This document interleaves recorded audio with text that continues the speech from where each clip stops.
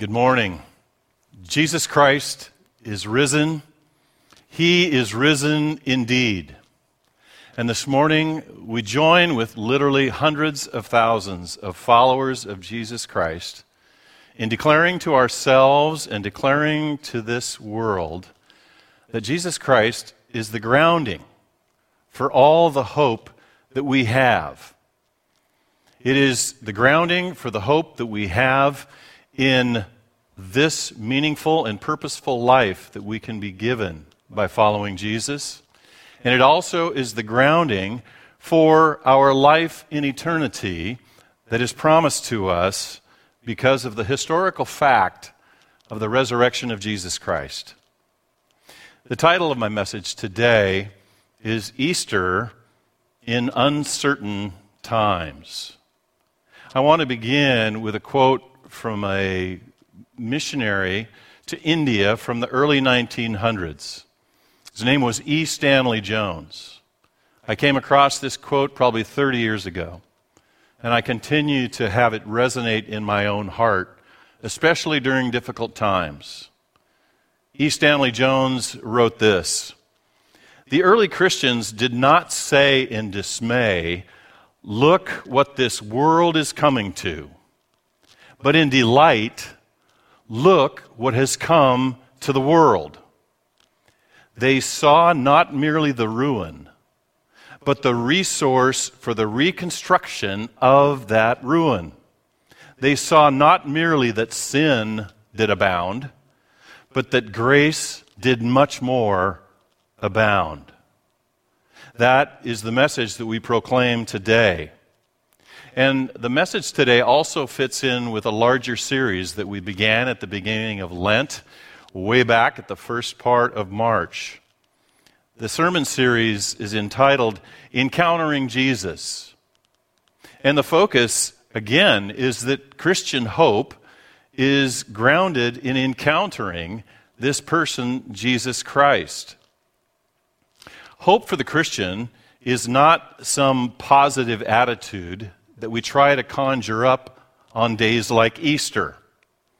Christian hope is not defined by glass half full thinking or a personality type.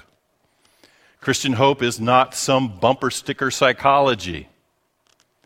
No amount of motivational podcasts, TED Talks, or daily affirmations can build the Christian virtue of hope in your soul. Because for the Christian, hope is indeed a virtue that we exercise and build upon. And so today is the grandest of days to say again to ourselves that our hope is in Jesus Christ, risen from the dead. I want to share another quote that's from another one of my favorite authors by the name of Phil Yancey. And Yancey wrote this: "In many respects, I find an unresurrected Jesus easier to accept. Easter makes him dangerous. Because of Easter, I have to listen to his extravagant claims, and I can no longer pick and choose from his sayings. Moreover, Easter means he must be on the loose out there somewhere." I love that sentiment because Yancey himself realizes if this is true, then there are important demands that are on each and every one of us and questions that we must answer. So let's turn to today's passage. It's in John 11, as has already been read, and I want us to begin with verse 21. This, of course, is a very famous story within the Scriptures, and it goes along with another very famous story because we're dealing with a family unit in Lazarus, Mary, and Martha. The earlier accounts, of course, are of Mary sitting at the feet of Jesus and Martha being the busy doer. But now we fast forward in the story, and we find that they have become like family to Jesus. And in fact, we are finding them back in their home again, and Jesus is on his way to their home. But earlier in this chapter, if you read in chapter 11, we're told that Lazarus was extremely sick. And in fact, his life was hanging in the balance. And here's the unsettling part. Jesus actually waits 2 days before leaving to see him. And in fact, while Jesus is not immediately coming to see him, Lazarus tragically dies. And so now we pick up the story in verse 21. Lord, Martha said to Jesus, if you'd been here, my brother would not have died. But I know that even now God will give you whatever you ask. And Jesus said to her, your brother will rise again. Quick note, we're going to see in this account today that both Mary and Martha, each separately in their encounter with Jesus, give the exact same response when Jesus arrives. And it is this: if you had been here, my brother would not have died. Well, why is this important? In the Encountering Jesus series that I said we began at the beginning of March, I laid the groundwork for a framework for our series, and it's taken from one short verse, and it's from John chapter 1, verse 14. Here, John writes, and the Word became flesh and dwelt among us, and we have seen his glory. Glory as the only Son from the Father, full of grace and full of truth. And I made the point in the first 2 sermons that Jesus was the perfect balance of both truth and grace. And I mentioned they are inseparable. They're not opposites. In fact, they're like 2 sides of a coin that cannot be separated. And Jesus knew how to bring truth to a situation, and he knew how to bring grace as well. And we'll see that in this encounter this morning. Verse 24, Martha answered, I know he will rise again in the resurrection at the last day. Well, what's Martha referring to here? During the time of Jesus, most Orthodox Jews believed in a personal, individual resurrection. You can look at Isaiah 65 and 66 for their understanding of the future and how they would fit into it. However, the Orthodox Jew did not have a concept of a God or a Messiah coming to this planet and rising from the dead. That was not their understanding. But here's where Martha had it right. She had faith that Jesus could heal her brother, but she was also questioning why he didn't. Now listen to Jesus' response to her in verse 25. Jesus said to her, I am the resurrection and the life. The one who believes in me will live, even though they die. And whoever lives by believing in me will never die. In Jesus' wisdom, he knows exactly what Martha needs. She needs to know and see his divine nature.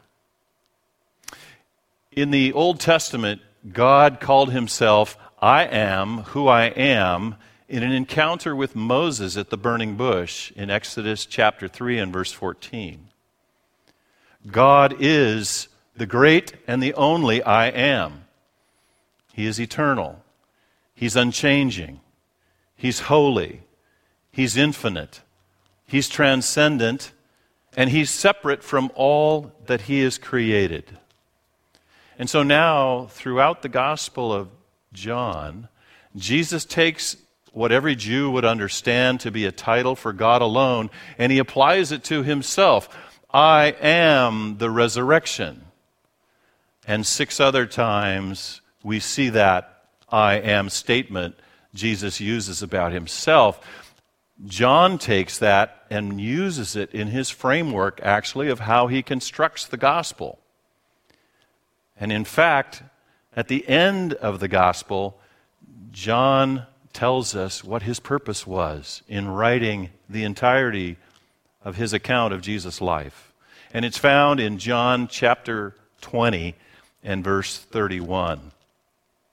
But these are written, that you may believe that Jesus is the Messiah, the Son of God, and that by believing you may have life in his name. John was a pastor at this point in his life, and I could see the pastor's heart coming out. He was writing this so that people could find new life as they heard about the story of the God who died and was risen. But now, back to the encounter with Martha. Verse 26, Jesus asked, "Do you believe this?" "Yes, Lord," she replied. "I believe that you are the Messiah, the Son of God, who is come into the world." This is a wonderful point where Martha affirms Jesus and his claim to be God himself. This is astonishing. This is a holy and a sacred moment that Martha is able to declare this with Jesus. And so Jesus has given her the truth. He's given Martha what she needs the most, the truth about who he is and what he will accomplish. Jesus is stating, "I am here with you, and I am capable of giving you true eternal life." Well, now let's see the encounter with Martha's sister Mary in verse 28. After she had said this, she went back and called her sister Mary aside. "The teacher is here," she said, "and he's asking for you." When Mary heard this, she got up quickly and went to him. Now Jesus had not yet entered the village, but was still at the place where Martha had met him. John is giving us some very interesting details here. Note that Jesus has not entered the village after his conversation with Martha. He wants to talk personally with Mary. Verse 32, when Mary reached the place where Jesus was and saw him, she fell at his feet and said, "Lord, if you'd been here, my brother would not have died." When Jesus saw her weeping, and the Jews who had come along with her also weeping, he was deeply moved in his spirit and troubled. And so here in these two verses, we see the same phrase Martha had said, now uttered by Mary. "If you had been here, my brother would not have died." That's the question I would have asked. Why did you take so long to come? We told you in plenty of time, and now our brother is dead. But as with Martha, Jesus knows what Mary really needs. And now he shows his humanity. He showed his deity to Martha, but to Mary he shows his humanity, and he gives her tender and compassionate grace. We see this further in verse 34. "Where have you laid him?" Jesus asked. "Come and see, Lord," they replied. Jesus wept. And then the Jews said, "See how he loved him." Jesus looks at the dead corpse of Lazarus, and he enters into the human experience of deep sorrow.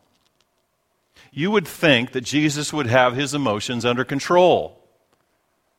He knows that shortly he's going to cause a miracle to happen, raising a dead man. But I believe in these two encounters with Mary and Martha, we see Jesus again demonstrating truth and grace together, this time around death. Jesus doesn't say, Death is the human experience. Get used to it. Everyone will die. But the truth of who he is declares, this is not how I created the world to be.